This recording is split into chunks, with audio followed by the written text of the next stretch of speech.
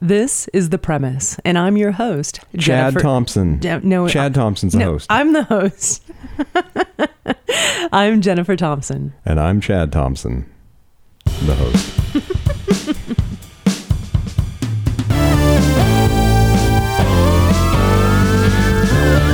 Today on The Premise, we are speaking with Mark Coker, an author and founder of Smashwords, a worldwide distributor of self-published ebooks. He offers self-publishing advice on his blog, and he is the host of Smart Author, a podcast that guides writers through the process of ebook publishing.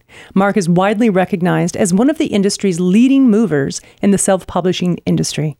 Mark Coker, welcome to The Premise. Well, thank you, Jennifer and Chad. I am blushing. Oh, yay. Well, I'm sorry we can't see you blushing, but maybe you wouldn't want to share that with the whole world anyway. We'll keep the blushing at a minimum. All right. Well, it's great. It's great to be here. Where are you in the world today, and where are you calling from? Los Gatos, California.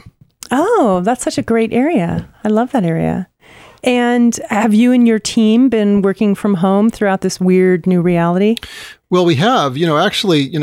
We founded the company 12 years ago now, and we originally started in a single office, and then just over time, the company went virtual. So today we are entirely virtual. So this hasn't been a transition. This has just been comfortable. Nice. Well, I'm glad to hear that. That's good. And how's it going? What's the overall climate like in your neighborhood in terms of shopping, and how are people doing? Well, it's a difficult time here. It's a difficult time everywhere.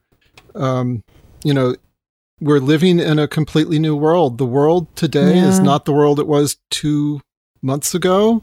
And, our lives are changed forever. It's a completely new world that we're living in. So,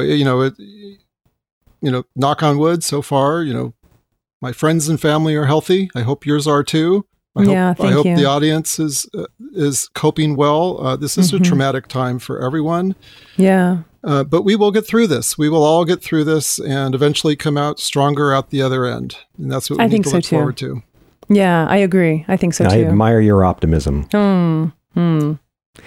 How are you able to get groceries? Has that been going okay for you? Well, it's been a challenge. My wife and I have taken the shelter-in-place orders seriously. We've now been sheltered in place for over a month. We're ordering groceries that we can online, and then doing the pickups at the store. They bring the groceries out to your car. And we're taking all the precautions and probably in many cases going above and beyond. But, this is not a virus to be trifled with. Totally. And, although my wife and I are healthy, we don't want to get it because we don't want to pass it on to anybody. And, absolutely. We want to help do our part to bring this to an end. Well, thank you. Yeah, good. I'm glad to hear that. We've had trouble getting pickups, just having, whether it's Amazon or Amazon, the monster. We'll talk about them later.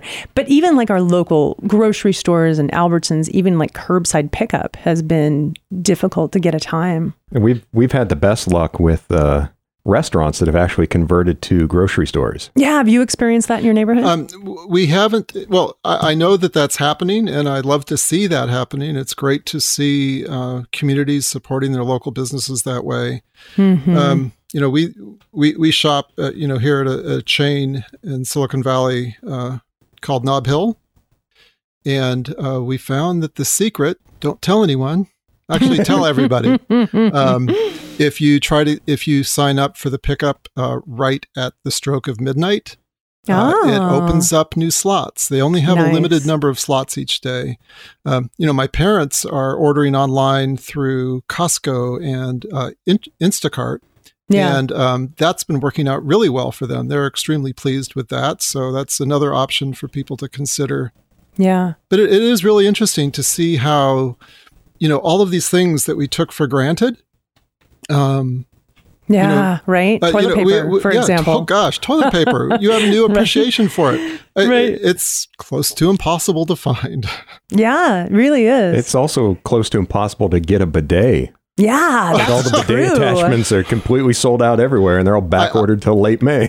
I Which can is really- imagine that. Everyone's probably wants a bidet right now. They're like, "Ooh, this is brilliant." And Tad and I have been. the Europeans are laughing at us. Yeah, they totally are. You know, Right? they think we're backward to be even using toilet paper anymore. I agree with them. Yeah, we've had our eye on a Japanese bidet that's actually a whole toilet. It sings, it's heated. I mean, this thing is a badass bidet. I'm just going to say that. Okay, how did we get on this discussion? Wait. Do you want to talk about Smashwords? Let's tell our listeners how Smashwords works. Talk to us about your working model. Okay, well, Smashwords is a free ebook publishing and distribution platform. So you come to Smashwords, you sign up for a free account, you upload your book following the formatting instructions that we provide, and we will convert that book instantly into multiple ebook file types, and then we'll distribute that book to most of the major retailers. So Apple, Barnes & Noble, Kobo. We also distribute to public libraries. We pay 85% of the net that comes in. So that works out to 60% of the list price for books sold through retail. We also operate our own ebook store, which we've been operating now continuously for 12 years. And in our store, authors earn royalties up to 80% list.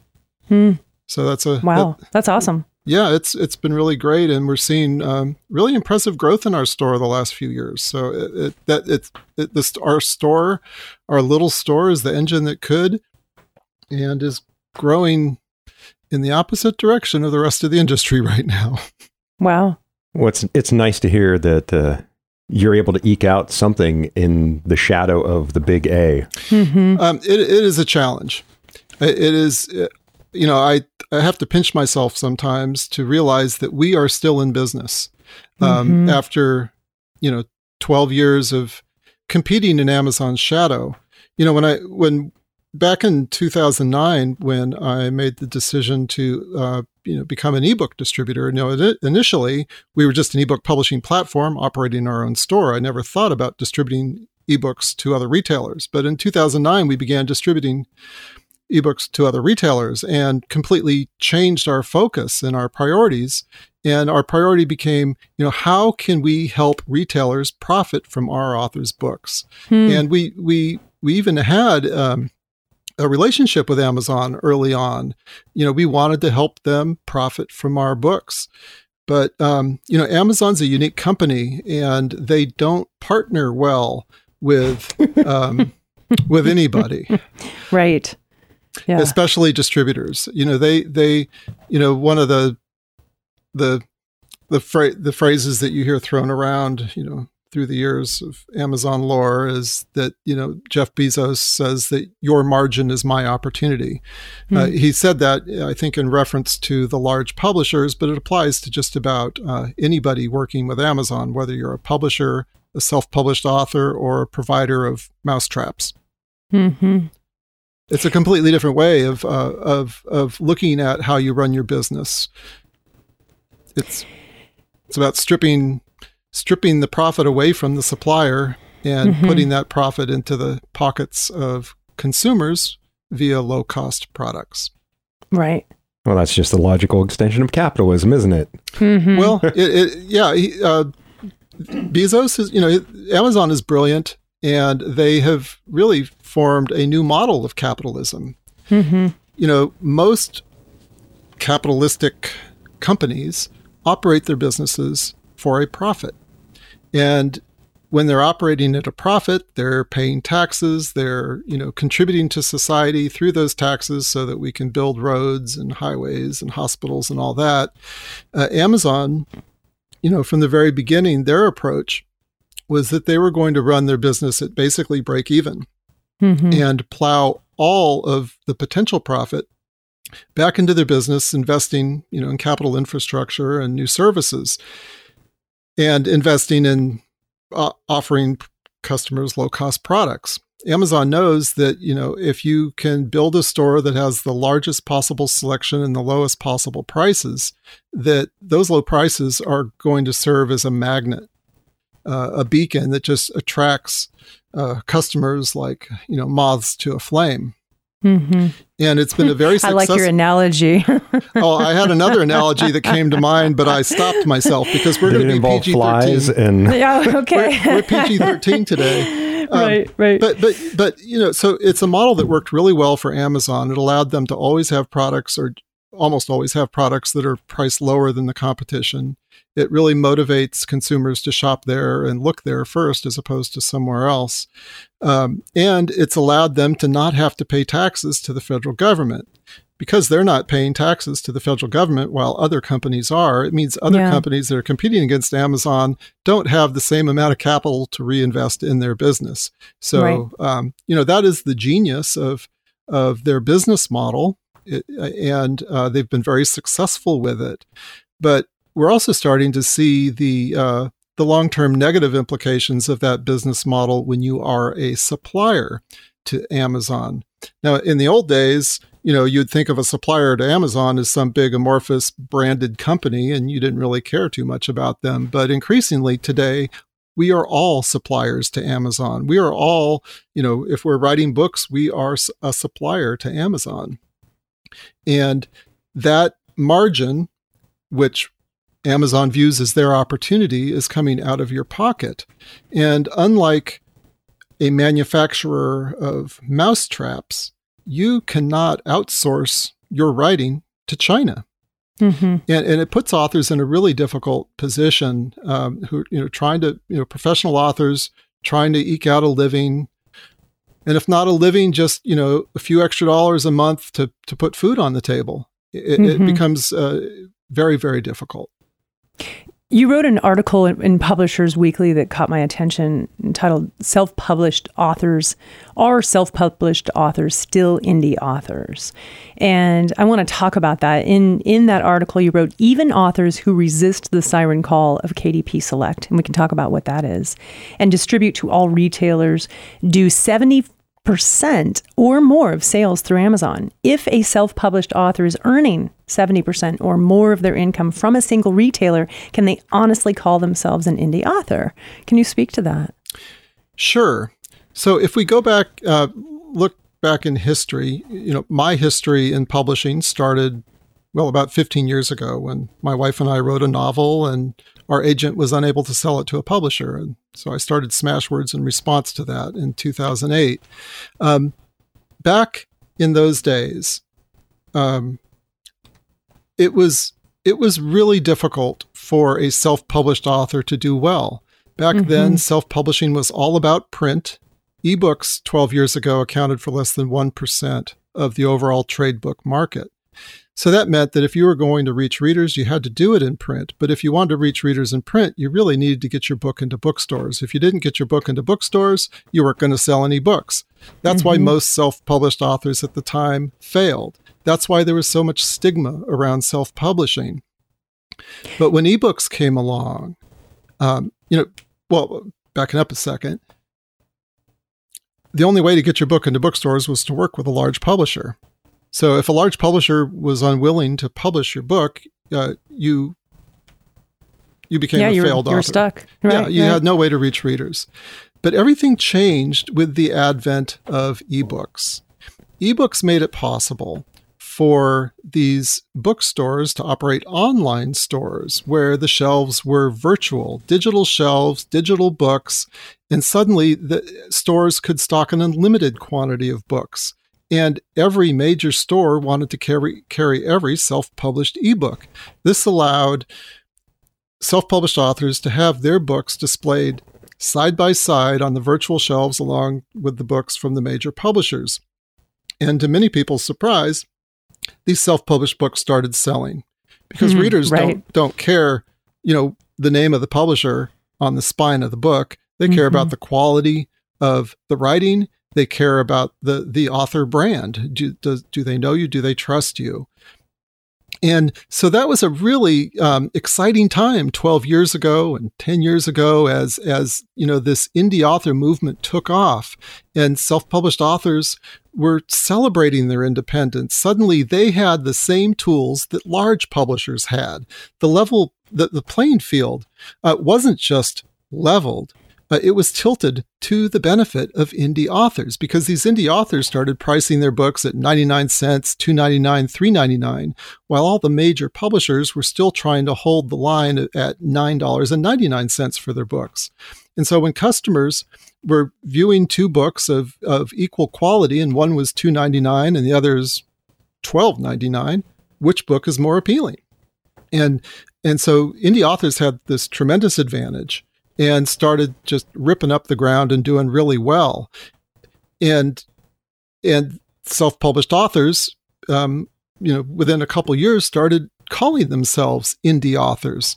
And whereas, self-publishing had always carried this horrible stigma of shame and failure, the indie authors, they were suddenly the cool kids on the block. Everyone wanted to be an indie.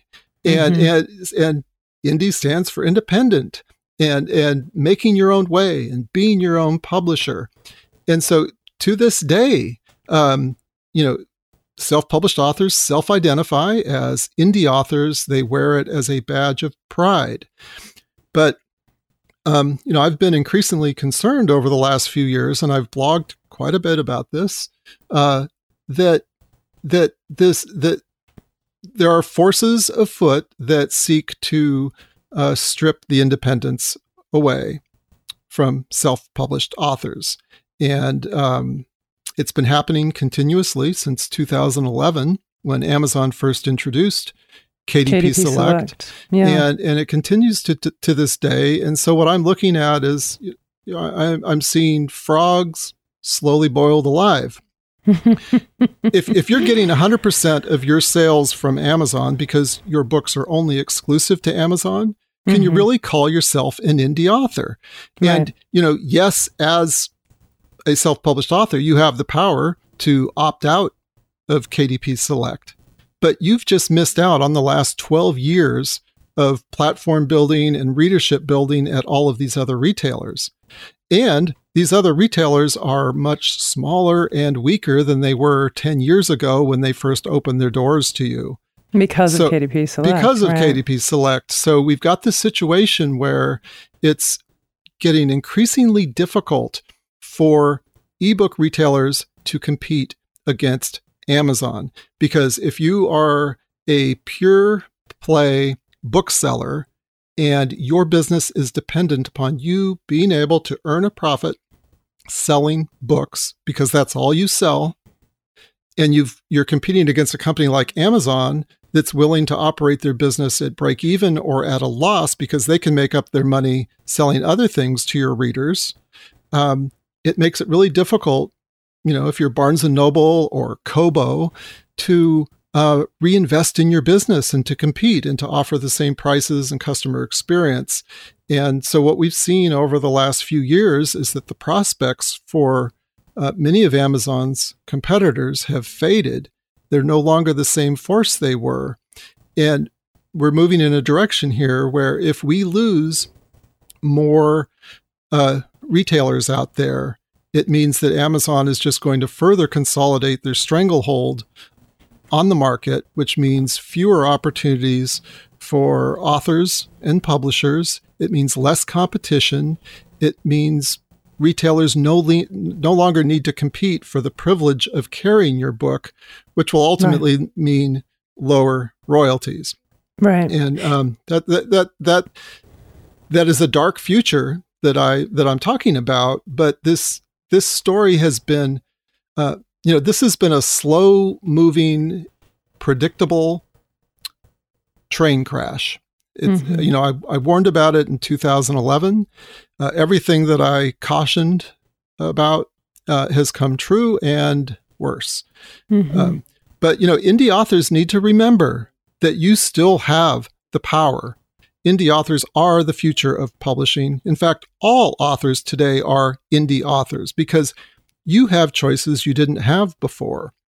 You can start writing a book today and with 100% assurance know that one way or another, your book is going to be published and available to readers. You can pursue the traditional publishing path. You can pursue the self-publishing path. You can be a hybrid author and pursue both. that's a wonderful opportunity.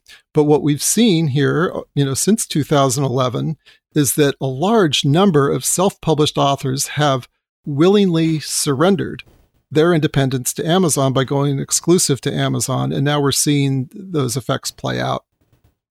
Well, I mean, I gotta say, I work with a lot of independent authors, and Chad and I, in our company, Monkey See Media, we design books, we help people make publishing choices, and I'm a branding expert. And the biggest crux that all of my clients face is, how do we find our readers? And so we talk to them about platform building, but, KDP Select, and actually I feel like we need to tell our listeners what KDP Select is, because some may not know. So why don't you go ahead and give people a brief overview of what that means? Sure. So since the end of 2007, starting in 2007, Amazon introduced something called the Digital Text Platform. They later renamed it KDP for Kindle Direct Publishing. In December, and with Kindle Direct Publishing, it's like Smashwords. You upload, or similar to Smashwords, you upload your book and it's for sale in their store. Mm-hmm. In December 2011, they introduced an option for KDP called KDP Select. And with KDP Select, you agree to make your book exclusive to Amazon, make your ebook exclusive to Amazon for a period of 30 days. This means you can't sell it at any other retailer. You can't even sell it off of your own website. And in exchange for that exclusivity, Amazon gives you access to preferential book marketing tools, discoverability. They give you preferential visibility within their store. And then the converse of that is that if you don't agree to go exclusive to them, you're disadvantaged. So they push some authors down and other authors up, depending on whether or not you're willing to be exclusive to them. Mm-hmm. And that's pretty enticing. Isn't it 90 days? 90 days, 3 months. Isn't that, did I say? You said 30 days. You said 30 sorry. days. Yeah, I meant to say 3 months. Right. My question is, how is this even a legal thing? I mean, because the whole pay to play, this reeks of that. And that's not legal on radio or TV. So, Amazon, they do a lot of things like that. They're like, how do they do that? How do they get away with it? Because they haven't been sued yet, I guess. So here's why. No. So here's why they've been able to get away with it. I've spoken over the years with antitrust experts who know much more about this than I do. But basically, when you look at the history of antitrust law in the United States, it's been kind of like a pendulum. And the pendulum at times has swung in the direction of the producers of products, and other times in the other direction. And one of the things, when the antitrust laws were written, they were written to a great extent to protect consumers. They wanted to prevent that certain companies gaining monopolies and then determining what the price and availability would be for a product. But what Amazon's doing, although I would agree that, or I would, I've said this, they are anti-competitive and they do deserve antitrust scrutiny by the government, and they are starting to get that scrutiny. They have managed, I think, to skirt antitrust scrutiny to date by being able to say that everything that we're doing, all the hardball that we play with our producers allows us to provide lower costs to the consumers. So as long as consumers are benefiting from their cheap products, it's not as big of a deal. But I think the pendulum is starting to swing in the other direction. The politicians in Washington are talking about this more and more. Certainly the Democrats have been talking about it on the campaign trail. I had a short chat with Elizabeth Warren at one of her events about her feelings about Amazon. And it was really great to hear that, these smart people in power are starting to recognize that, it's not just about low consumer prices, that we are all product producers now. And these companies are, or Amazon, is acting in a way that makes it difficult for other small businesses to even get a foothold in their own community. Absolutely. And that's not fair. The purpose of antitrust law is to enable a thriving level playing field with lots of competition. Antitrust law isn't about choosing who wins and who loses. It's just to create a fair playing field for everyone. And the playing field is not fair right now. In Silicon Valley, if you're an entrepreneur and you want to go knock on the door of a venture capitalist to get funding for your new business idea, if they think that your business either competes with Amazon or Amazon's likely to enter your business, you're less likely to get funding. It's kind of game over for e-commerce in that regard. Go ahead. Well, so it just it's a tough environment, and I think society is starting to wake up and recognize that a few platforms, Amazon, Facebook, Google, they have amassed so much power that it's no longer in the public interest for them to have that power to themselves. That these companies probably need to be broken up. If we look at Amazon, they're not just an e-commerce store. They're not just a retailer. When it comes to publishing, they're also a publisher. and they're not just a monopoly, but also a monopsony. They have. There's a word for you. I like that word. There's a word to Google. They've got the largest collection of products. They've got the largest collection of customers, and they can dictate terms to authors and publishers.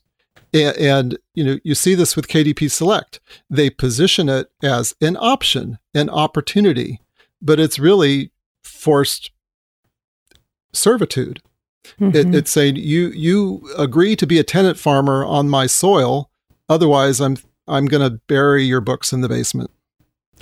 Well, and that's the thing is, as a service provider of indie authors, when my authors come to me and say, I can't find my readers, I know that KDP Select is going to get them in front of more readers.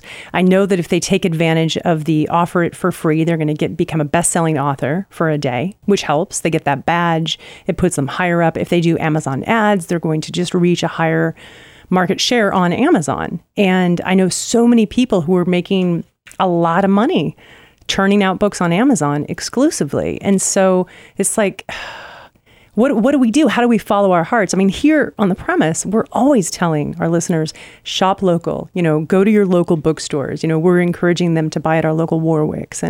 And yet by the same token, I know that new authors are going to have more success on Amazon. I mean, what do I tell them? Well, I'm told that heroin is a fabulous experience. Okay. All right. And I'm sure there's a dealer out there that would gladly let me have a taste of it if I wanted. But I don't want to taste that. I don't want to become dependent on that. I understand the siren call. Here's a whole bunch of readers and a really interesting program that you can get into that gives you an advantage in the marketplace. That is very appealing. But just understand that you are trading your future. You're selling your soul. You're selling your soul to this higher power that isn't necessarily that doesn't care about you. Yeah. No, right. I agree. It's tough. And we should talk about Amazon ads. Let's do it. Amazon is replacing, they used to have these shelves called people who bought this also bought this. Right. And those shelves were fabulous because they helped surface great products that your peers, your fellow consumers were buying and endorsing. And they were a great way to discover other products of similar, that you would be interested in. But Amazon is now replacing those shelves with these sponsored shelves where authors have to pay for the visibility. And these sponsored spots on these shelves, you have to bid for them. The more money you bid, the higher the chances that you appear and, the first 1, 2, 3, or 4 appear on the screen. Same thing like with Google search results. If you're not in the first 3 or 4 results, you're invisible. You might as well be invisible. Mm-hmm. Or buying an end cap in a physical store. Yeah, Sure, Barnes & Noble sure. used to do the same thing. Yeah, right? And sure. still does. Yeah. So Amazon's becoming pay to play. You can pay a lot of money to get your book more visible, but you need to understand that what you're paying is a tax. It is a tax against your royalties. You're no longer earning 70% list. You're no longer earning what you're getting from the sales because your marketing expenses have gone up. I've spoken with authors that are, investing thousands of dollars a month, and some of them are losing that money, some aren't. And another problem with that model, there are so many different problems with Amazon ads. I would encourage every single listener to go to Amazon right now, click over to the book section, and type in your author name and see what happens. Mm-hmm. The first 3 rows. Very little. The first 3 rows of search results, when you type in your name, are going to be for other authors' books. How is that a service to readers? It's not. Right. It's Right. not. And we know from past experience, from science, that those first few rows are the most critical, most visible rows, the most likely rows to be clicked on by customers. So here is your customer. You've invested the last 10 years building your brand, and Amazon is now selling your brand to the highest bidder. They're diverting your customers to other authors who are willing to pay money to have these sponsored ads. So it's a disservice to the customer. It's a disservice to the author. They are forcing authors to trample upon one another. And this is by design. By design, yeah. And so I when a lot of authors realize the game behind this and why Amazon's doing it and how it's negatively affecting them, usually the response is some anger, because this is not fair. This is not fair. When I talk with our authors, when I talk with our authors, they don't want handouts. They just want a level playing field. Right. You talk to the best-selling authors. We've been fighting for that for years. I mean, like you said, self-publishing, there was a time when we couldn't get distribution, period. Right. So it's interesting that we've been fighting for that level playing field, and now it's just starting to tilt again, but in the other direction. The benefits that you once had are slowly being taken away. So so Amazon ads, it's a way to reduce your power, reduce the power of your brand. It's a way to commoditize books, so books start feeling more interchangeable with one another. So that's taking away your power. It's when you look at KDP Select, and especially Kindle Unlimited. Kindle Unlimited allows subscribers to consume an unlimited number of books per month. Well, you go to any Amazon page where there's an ebook priced at 99 cents that is enrolled in KU. Amazon is making that 99-cent book look too expensive, because it says, read this book for free. Sure. As part of your subscription. So Amazon is training the world's largest collection of readers in the world to expect that they should be able to consume books for what feels like free. They're making single copy purchases seem too expensive. So this is long-term destructive to the opportunity for authors and publishers. It's also another way for Amazon to pay you less, because they no longer have to pay you 70% list. They're going to pay you based on the number of pages that the customer reads. Yeah, so and completely this different writing model. was on the wall. I mean, with streaming, same sort of thing happened. Sure. Right? Yeah. So it's like this was the next obvious step. So, sometimes I feel like I'm just the lone person crying into the wind about this. I was going to ask you, are you the only person I know who doesn't have an Amazon account and doesn't buy on Amazon? No. I admit, I have an Amazon account. I do buy from Amazon. When I have opportunities to buy somewhere else, I do.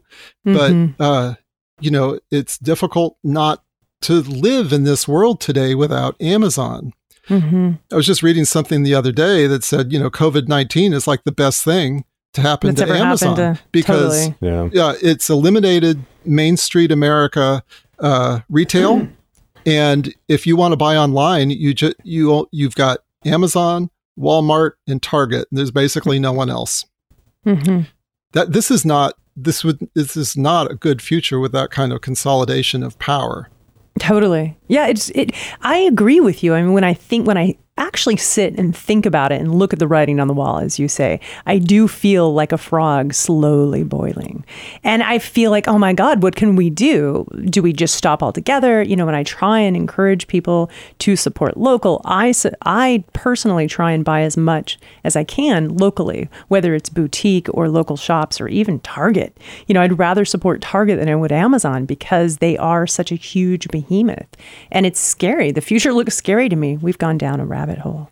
Well, the future. The future is scary, but it's important that we all recognize, what the truth is, and recognize there needs where to be these more trends. Education. Yeah. Well, we've done our part to try to do that, but I also understand that when you look at this problem, especially once you recognize that it's a problem, and then you look at your own publishing strategy.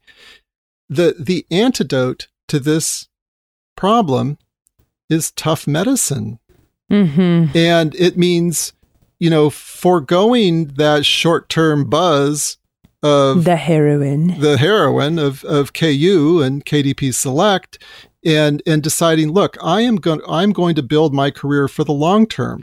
I'm going to build a diversified distribution strategy so that if one of my retailers decides to get uppity, it doesn't matter because I'm diversified. I've got multiple income streams coming in from Amazon, Barnes & Noble, Kobo, Smashwords, Apple, public libraries, Overdrive.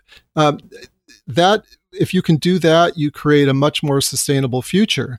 So, in the Publishers Weekly article, it talks about 70%. Well, not all authors get 70%. I would say 35. most get 70% of their sales from Amazon, but there are a lot of authors who've been maintaining broad, wide distribution across all the different retailers who are earning more at other retailers than they are at Amazon.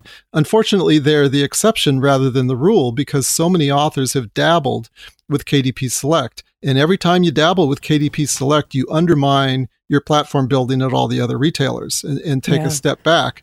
A lot of authors think, well, it's only 3 months. I'll just put my books in there and see what happens. Well, you might get some short-term benefit out of that, but you're causing yourself long-term damage to your career. But these are difficult decisions. I remember having a conversation a few years ago at a conference with an author, and she told me, I can tell you I hate exclusivity. I resent that I am forced to do this, but I am the sole breadwinner for my family. And she said, this is how I feed my family. And I totally understand that. Yeah. It's tough. It's a tough call. It really is. How do you live for the long term when you're starving today? Yeah. Well, and then the people on the other side of that coin are the people who are doing it in their spare time and are just happy to have a couple extra bucks at the end of the week. Right. And to sell anything, right? No. Right. And it's also important to recognize that writers write books for reasons that are different than publishers publish books. So publishers publish books because they're in the business of publishing and making money selling books. But writers write for different reasons. Many writers write just because, they've got a story inside them that they need to tell, they need to share, and if they don't, their head is going to burst. And you've got writers out there that they don't care about the money aspect, but they do care about touching people with their wisdom, with their experience, with their stories. And Amazon understands this. They understand that authors are easily exploitable in this regard. Absolutely. Because many authors value readership over money. Most, I would say. And when you value readership over money, then it's easy for Amazon to come along and say, look, we're going to give you lots of readers, but we're just going to pay you, a half penny a page.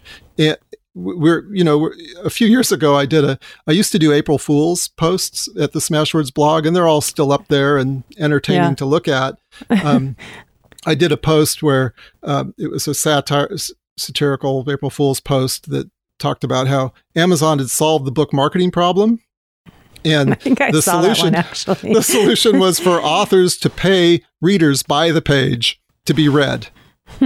And readers were making tons of money, and the authors were reaching lots of readers. That was satirical, but I also wrote that like because we're headed that way. I wrote it because we are headed that way. That is what it's becoming. If we go back and look at Amazon ads again, the Amazon ads uses basically the auction model for advertising. The same thing with Google ads. And in the auction model, you basically, economic theory would say that the price of that ad gets bid up to the point at which there's no more marginal profit if you go above that price of the ad based on what the conversion rate is. Right. Okay. But I had an author explain to me a few months ago something that I hadn't even thought about yet. Many authors write series. In fact, series books typically sell better than standalone books. Mm-hmm. And if you're a writer of series, it's really important that you get the reader into the first book. And then once you got them in the first book, they'll go on to the other books. But when you combine that with the dynamic of the auction model, it means that many series writers are now overbidding for the promotion on the first book, with the assumption that that's going to be their loss leader. They're not going to make any money on that book, but they're hoping to make it on the follow-on books. So that's artificially inflating the cost of the ads for the rest of the authors that just want to market a standalone book.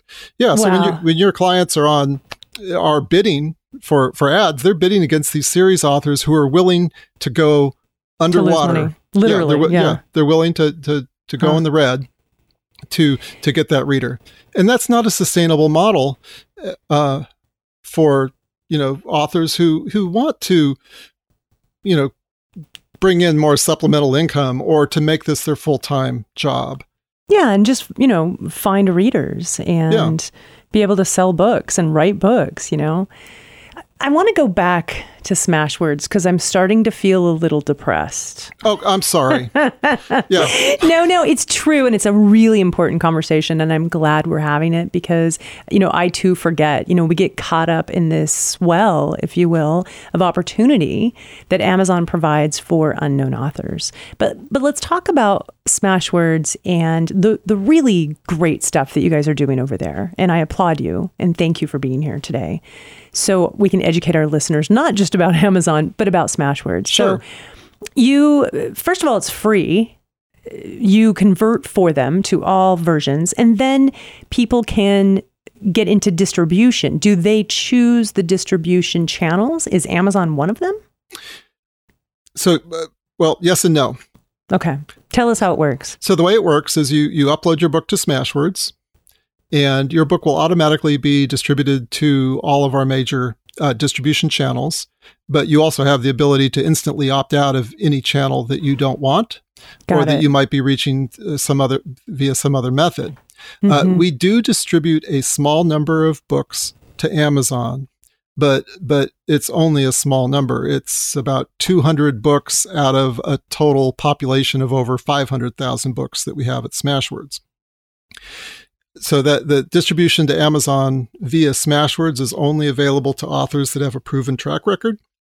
We call it the $2,000 club. Now we would prefer to distribute all of our books to Amazon. Yeah, and we certainly tried to do that back in 2009, 2010. But Amazon would not let our authors have access to what's called agency pricing. Despite the fact that every other major retailer gave us agency terms, Amazon would not. That's interesting. And the only way for us to provide full-scale distribution to Amazon was if we agreed to allow Amazon to have control over our authors' book prices. Book prices? Using under the former wholesale model of ebooks. Mm-hmm. So, just I don't know if you want to go into the history or not of wholesale versus agency, but let's do it. I okay. think it's a good learning experience for our listeners. For the last however many decades or all time, the books were sold through physical retailers under the wholesale model. So the book might have a retail price of $20, and the publisher would give the store a 50% discount and sell the book to them for $10. And then the retailer had the ability to price the book basically at any price they wanted, and it gave the retailer the ability to discount the book however they wanted. So maybe they don't sell it for 20, maybe they sell it for 15 or whatever. Well, when ebooks came on the scene, the wholesale model was the model that all the major retailers adopted. So that was Amazon, Barnes & Noble, Sony, Kobo at the time. They were all under the wholesale model. But then when Amazon, starting in 2010, Amazon started price matching against the prices of other retailers. Mm-hmm. Mm-hmm. And, if they saw the price lower somewhere else, they'd lower the price. But Amazon also had a policy where if your book dropped below $2.99, you went from 70% royalty down to 35%. And so we had situations where Sony would discount a book down to like $2.97. And that was causing those same authors to have Amazon drop them into the lower paying tier. It wasn't fair. And so and then in 2010, Apple came along with this new model called agency, where they would pay the publisher 70% list, let the publisher set their own price. And Apple wouldn't discount. And so as soon as that model came along, we instantly saw that as a much superior model, because we're all about putting authors in control over their own pricing. We think you should decide what your book is worth, not a retailer. Sure. And so we had to lobby all of our retail partners very strongly to get them to switch Smashwords over to the agency model. At the time, the agency model was only available to the big 5 New York publishers, which put self-published authors at a disadvantage. But we were able to successfully negotiate moving all of our retailers over to the agency model. But Amazon wouldn't do it. And so that's why we don't distribute to Amazon. We'd still love to if they ever wake up and realize that they could be making a lot of money with our books. But, right. But I don't think that day is going to come. Can authors go through KDP, not KDP Select, to be clear? Yes. And Smashwords, so they can have their books on Amazon. Okay. Yes, and that's what we recommend. And that's what Amazon really wanted to happen, I would imagine. Well, yeah, I expect so. But we have always recommended that every author should be at Amazon. There's no question in my mind about that. We just recommend that you participate in the regular KDP and don't participate in the KDP Select, despite the siren call, because Amazon makes it really tempting. As you're setting up your book at Amazon, they've created their platform in a way that it makes it look like your book setup is not complete unless you take advantage of all these extra bells and whistles that require exclusivity. Yeah, absolutely. So anyway, back to Smashwords. We went back to Amazon. I know. I mean, I can talk about Amazon all day, but it's not uplifting to me either. I know. I mean, I've been saying the same thing like a broken record now for 10 years, and people can either listen or not. And I do think it's important, organizations like IBPA, Independent Book Publishers Association, they are providing education. And I know that you write for their magazine, you teach at their annual conference, you write for Publishers Weekly, and it's really important that people have access to this information. So I really appreciate it, despite the fact that it makes me feel slightly depressed. And the good news is that, there's always that, the silver lining, if you will, is that there are places like Smashwords. And let's go back to it. Let's talk about, we have a different approach. than Amazon does. We're all about supporting the authors. The author is the publisher. When you publish with Smashwords, you are the publisher. You control all the rights to your book. We don't have any exclusivity programs. We don't charge you for advertising. We have created a truly level playing field, both for our distribution services and in our own store. We've created a bunch of really cool tools that remain exclusive to Smashwords just because no one else has done them. One of our most popular tools is the Smashwords Coupon Manager. And we've continued to expand the capabilities of that tool over the years. You can create custom coupon codes for your books. So you can run any kind of custom promotion you want. You can do cents off, dollars off. You can determine when the coupon expires. You can do what we call metered coupons. So you can you can set a limit of the number of coupon redemptions that can occur before the coupon expires. Wow. So if I'm teaching a class, let's just say I'm teaching a class and I give people that coupon in the class, I can give them an incredible deal. Sure. Will you also allow people to give it away for free with the coupon?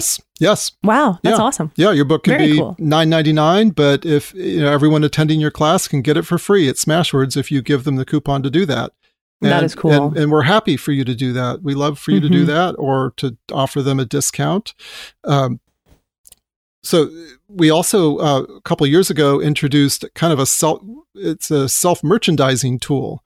If you look at the Smashwords homepage, you'll see there are shelves promoting books that we're recommending to readers. Those recommendations are based on actual sales of those books across our different retail channels and in the Smashwords store.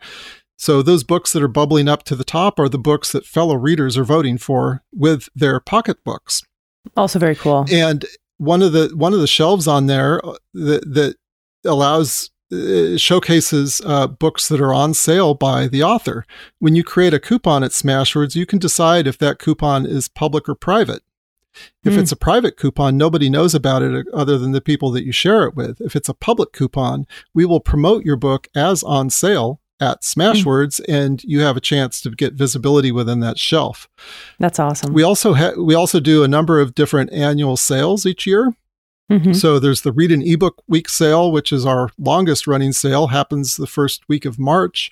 There's the July Summer Winter sale. There's the Smashwords End of Year sale. And then just about a month ago, we created a new sale that we've never done before called Authors Give Back. And, this is a result of the COVID-19 pandemic, an opportunity for authors to make their books more available, more affordable to readers that are suffering around the world, sheltering in place, and need a smile on their face, need diversion, need escape. And that sale has been really successful. We just extended that sale. I saw that. Yeah. We also, another really cool thing that I'm really excited about, in December, we announced Smashwords pre-sales. And we announced that after filing a patent for it. So this was my big project of all of last year. It consumed like every waking moment, writing this patent and creating the invention and then coding the invention. Well, our engineers coded the invention. And then we launched it. So Smashwords pre-sales allows you to provide readers that you select early access to purchase your upcoming book release. You talk about this on your last episode of Smart Author as well. I was probably talking about pre-orders. You were. Yeah. So why don't we talk about the difference between the two? Because pre-sales are so new that most people don't know what they are. Okay. Yeah. Let's hear it. So pre-sales or pre-orders. First, let's talk about pre-orders. Okay. So Smashwords introduced pre-orders about 7 years ago. A pre-order allows you to get your book listed at all the major retailers up to 12 months in advance of the book's release date. So you can have your book listed as a pre-order at our retailers even before you've finished the book. Pre-orders are super powerful. Authors that release their books as pre-orders earn a lot more money, a lot more sales than authors who don't. And the primary reason is that once your book is on pre-order, readers can start discovering it. You can start promoting it. As you're communicating with your fans on your Facebook page or on your blog and telling them about your work in progress, you can say, hey, it's on pre-order at Apple. Go get it. Yeah. Then they don't forget about it, right? And then another cool thing, they can buy it and then they can reserve that copy and then forget about it. Because otherwise, you're going to have readers that honestly intend to purchase your book when it comes out in 6 months. But 6 months from now, they're going to forget about it. And another cool thing about pre-orders is that at Apple Books, which is the world's second largest seller of ebooks, at Apple, all of those pre-orders that you accumulate leading up to your book release get credited as sales on the first day that your book goes on sale. So that drives up your unit volume, which controls the bestseller list. So we've had dozens and dozens and dozens of Smashwords authors hit number one at Apple because when they release, they've got thousands of pre-orders built up in the kitty. That's awesome. So super powerful because if you can get your book listed high in the bestseller lists, it increases the visibility and therefore increases the desirability of your book in the minds of consumers. So that's pre-order. So a pre-order, when a customer places a pre-order, it's like a reservation for your book to receive it at this future date when you release your book to the public. A pre-sale is different. So let's say your book is on pre-order and your book's going to release on December 31st of this year. You can run a pre-sale at Smashwords where customers are able to purchase your book a day early, a week early, whatever you determine. It's up to you. And then when the customer is placing that pre-order or pre-sale, when they're buying the pre-sale book, once they buy it, they get instant access to read the book early before everyone else. Oh, wow. And we also give the customer the opportunity to sign up for your private mailing list. And if they give us permission to share their email address with you, then we share it with you and you can download it as a spreadsheet. So this is how authors can build their platform. And there's another huge platform building benefit of pre-sales. Your most loyal readers value the ability to read your next book early. So you can use pre-sales to market your books and build your author platform 365 days a year. Anywhere that you're advertising your private mailing list, you can tell readers that one of the benefits of signing up for your mailing list is that you're going to give them early access to pre-sales so that they can be the first to read your book. So this is a great opportunity for you to turn fans into super fans. It's a great opportunity for you to take all those people that are following you on social media and get them to sign up for your mailing list because now they have a strong incentive to sign up for your mailing list because you're going to give them this special privilege. This is awesome. And this is all through your ebooks. Have you ever considered doing print on demand and going into the print world? We get asked that all the time. I bet you do. I'm guessing the answer is a very strong no. Yes, Chad, you answer correctly. Chad, you win. God, I can't imagine. Well, because I've done enough books and created enough print books to know that it's a damn hassle. It's like every step of the way is, and to streamline that is a huge hassle. It's a completely different beast. When I was working on the business plan for Smashwords back in 2005, I looked around what was out there, and there were already a lot of print self-publishing options out there. Most of them were called vanity presses. But print did not seem satisfying to me because I realized that, if we were to get into print, our authors would just be filling their garages with unsold books unless those books can get into distribution. And that was common. Yeah. That's what was happening 15 years ago. Yeah. And it still happens. Looking at the problem that we wanted to solve, what I wanted to do, after the experience that my wife and I had trying to get our novel sold to New York, I realized that the large publishers just simply don't have the ability or interest to say yes to every author. They cannot invest in every author. There's just simply not enough capacity at the publishers and not enough shelf space at the physical retailers. And that's what got me thinking about ebooks. And then I started thinking, well, should we do print as well? And the answer was just a flat no, because I wanted us to focus on something that we could do better than anyone else. People are already doing print. And also, once you get familiar with Smashwords, you'll see it's a self-serve platform. We're able to offer this service for free because it is self-serve. So you come to Smashwords, you can do everything online all by yourself. You don't need to talk to us. You don't need to receive calls from a salesperson. We don't employ salespeople. But do you offer, if someone needed help, is there someone there who can help? I thought so. Yeah. So we have free online support and very responsive support. Our authors love it. Customers love it too. And then we've got copious online resources as well to help you, publish more successfully. And it's an easy platform to use. It really is. Yeah. One of the things I like about you, Mark, in particular, is the fact that, you're an author yourself. You've always been an advocate for indie authors, and you actually return emails from everyone, and you make yourself really accessible to your authors.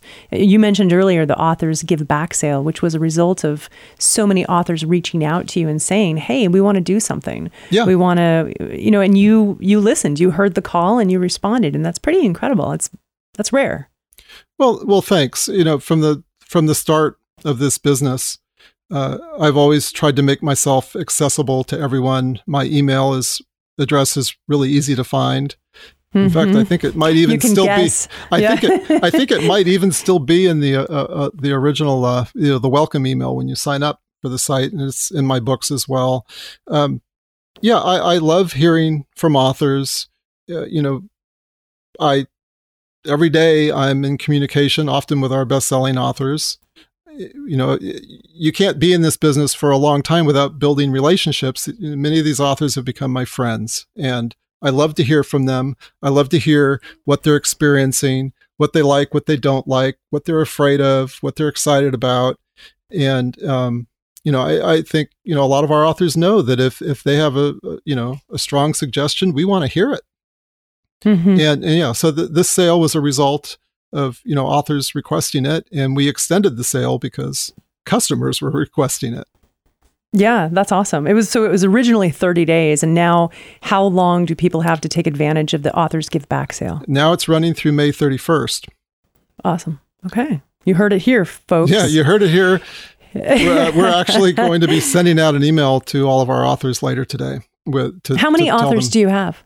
Yeah, cool. I think we're at about 130,000, 140,000. Nice. Yeah, that's incredible. And these are not just individual authors, but also small independent presses. Right. That's right. And that was going to be one of my questions. Also, I wanted to talk about Author Education Day. I don't know if you know this, but I'm one of the co-founders of the San Diego Writers Festival. And all of the writers' festivals and conferences across the country have been canceled or postponed. So in response to that, you created Author Education Day, which I believe is free. Yes. Can you tell us a little bit more about this? Sure. Well, this was actually an event that happened last weekend. Mm-hmm. This was our first online event like that. But that was really in response to seeing the cancellation of all these different conferences around the country. I probably had, 3 or 4 speaking gigs that were canceled in short order. Our marketing director, Jim Azevedo, also had events canceled. And as I started thinking about, the COVID epidemic and what was going on, I made the decision that here at Smashwords, we're not going to do any more public speaking until it's safe for us to go out, until there's a vaccine or a cure, because I don't think I would ever forgive myself if an author came to see me at a conference because they wanted to see me or hear my workshop and they got sick. Right. I think physical gatherings at conferences are going to change in the future. My hope is that a vaccine can be developed sooner than people are saying, or a cure can be developed, or a treatment. Because the sooner that happens, the sooner we can get back to business. But thinking about that, I was thinking about all the authors out there who, authors need continuing education. The world is changing all the time.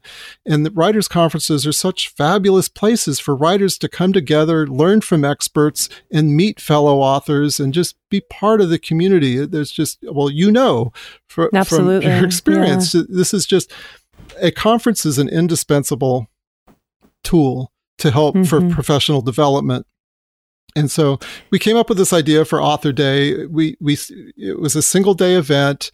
Jim Azevedo, our marketing director, presented 4 different 1-hour workshops followed by Q&A after. And this was kind of an experiment, a test for us. And I think we had over 500 people attending. And wow. Congratulations. The feedback was really great.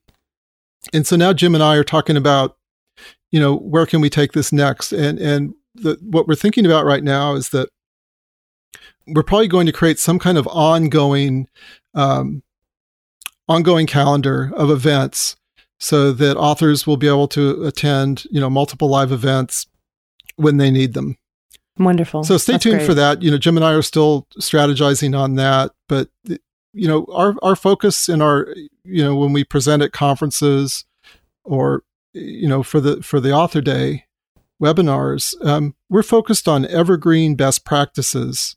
And I think that's why we get invited back to so many conferences. We're not there to sell Smashwords. We're not salespeople. Right. We're there to sell you on best practices because this is what you should be doing. My view is that if we can teach you to think and act like a professional publisher, if we can open your eyes to all the amazing tools that are out there, not just at Smashwords, but at other places, that eventually you'll come to realize that you'd be dumb not to work with us. Many of these tools are only available at Smashwords, like this new presale tool. It's only available at Smashwords. This is a Smashwords invention. We've applied for a patent. And hopefully we do get the patent. And if we get the patent, we want to license it to everyone, including our competitors. We want everyone to be able to benefit from this. So we're excited about that. We're excited about educating authors. Well, thank you. And I guess for my final question, do you have any other last words or, best practice advice for our listeners who are mostly authors that you want to just share before we close? Sure. There's always the temptation to gravitate toward the new shiny object. People are always, it's human nature to want to find that one single magic bullet that can catapult you to bestsellerdom and help you achieve all your writerly dreams. It's really important for writers to realize that there is no single magic bullet. Amen to that. KDP Select is not the magic bullet. Hiring an expensive public relations person is not a magic bullet. What you need to realize is that there are many magic bullets, and these magic bullets are called best practices.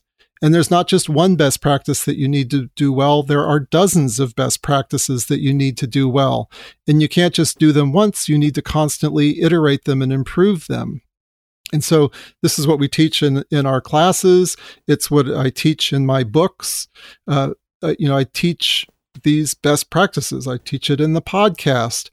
And so I think that's really important for writers to understand is that, as a self-published author, you are a publisher and you want to emulate the best practices of the most professional publishers.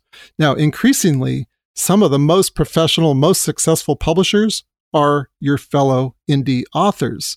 Many of the best practices for ebook marketing, for example, were pioneered by your fellow indie authors. Things like free series starters. That's an example of something that, indie authors pioneered that. It's a superpower that indie authors have that traditional publishers don't have. What is free series starters? Okay, so let's say you write a series. At Smashwords, you can place the first book in the series for free. Got it. Permanently free. It's the carrot. Yes. So we've been advocating this for 12 years, and we've seen a number of our authors, go on to become bestsellers just simply because they priced the first book in the series at free. Mm-hmm. They gave their readers a chance to read their book. The reader has a chance to learn, to admire the author. It's your opportunity to earn the trust of the reader. And once you earn the trust and the loyalty of the reader, once they appreciate what an awesome writer you are, then of course they're going to want to go on and read book 2 and book 3 in the series, which carries a price, and that's where you're going to make your money. When we look at the data, we find that series that have a free series starter generally earn more money than series that don't have a free series starter. And the great thing about self-publishing is that you are the publisher. You're in control. If this idea of a free series starter sounds intriguing to you, you can try it. If it doesn't work for you, you can go back and put it at a price. Right. And, because we don't have, we don't require exclusivity, we don't impose draconian rules upon our authors, we give you all the power to be in full control over your book, over your marketing. It's up to you. Awesome. Mark Coker, thank you so much for joining us here on The Premise today. My pleasure. Jennifer and Chad, thanks for your time. Absolutely. You can publish too, listener. If you need to get your ebook out there, check out smashwords.com. Plus, you can read Mark Coker's blog at blog/smashwords.com and listen to his podcast, Smart Author, wherever you get your podcasts. Follow Mark and Smashwords on Facebook and at Twitter at Smashwords and at Mark Coker. This has been another episode of The Premise. Visit us online at thepremisepod.com. Follow us on Twitter at podpremise and subscribe and rate us wherever you get your podcasts. We appreciate you spending the time to join us here today. Be safe, friends. Until next week. Are you an author with a story to tell, but you're just not sure how to get that story out? Guess what? You don't have to do it alone. Marnie Friedman is an incredible writing coach. She offers personalized support and expertise to guide you from a kernel of an idea to completion. Visit marniefriedman.com to learn more. That's MarniFriedman.com. This episode is brought to you by Monkey See Media, a small boutique design firm offering award-winning websites, book cover designs, book trailers, and photography services. And full disclosure, we love what we do. Chad and I founded Monkey See Media in 2004, and we're still going strong. Visit monkeycmedia.com. That's MONKEY, the letter C, media.com to see how we can help you promote your book, build a powerful online presence. What else you got, Chad? Let's see. We've got the San Diego Writers Festival. There are many writers. And they're a proud sponsor of our Premise podcast as well.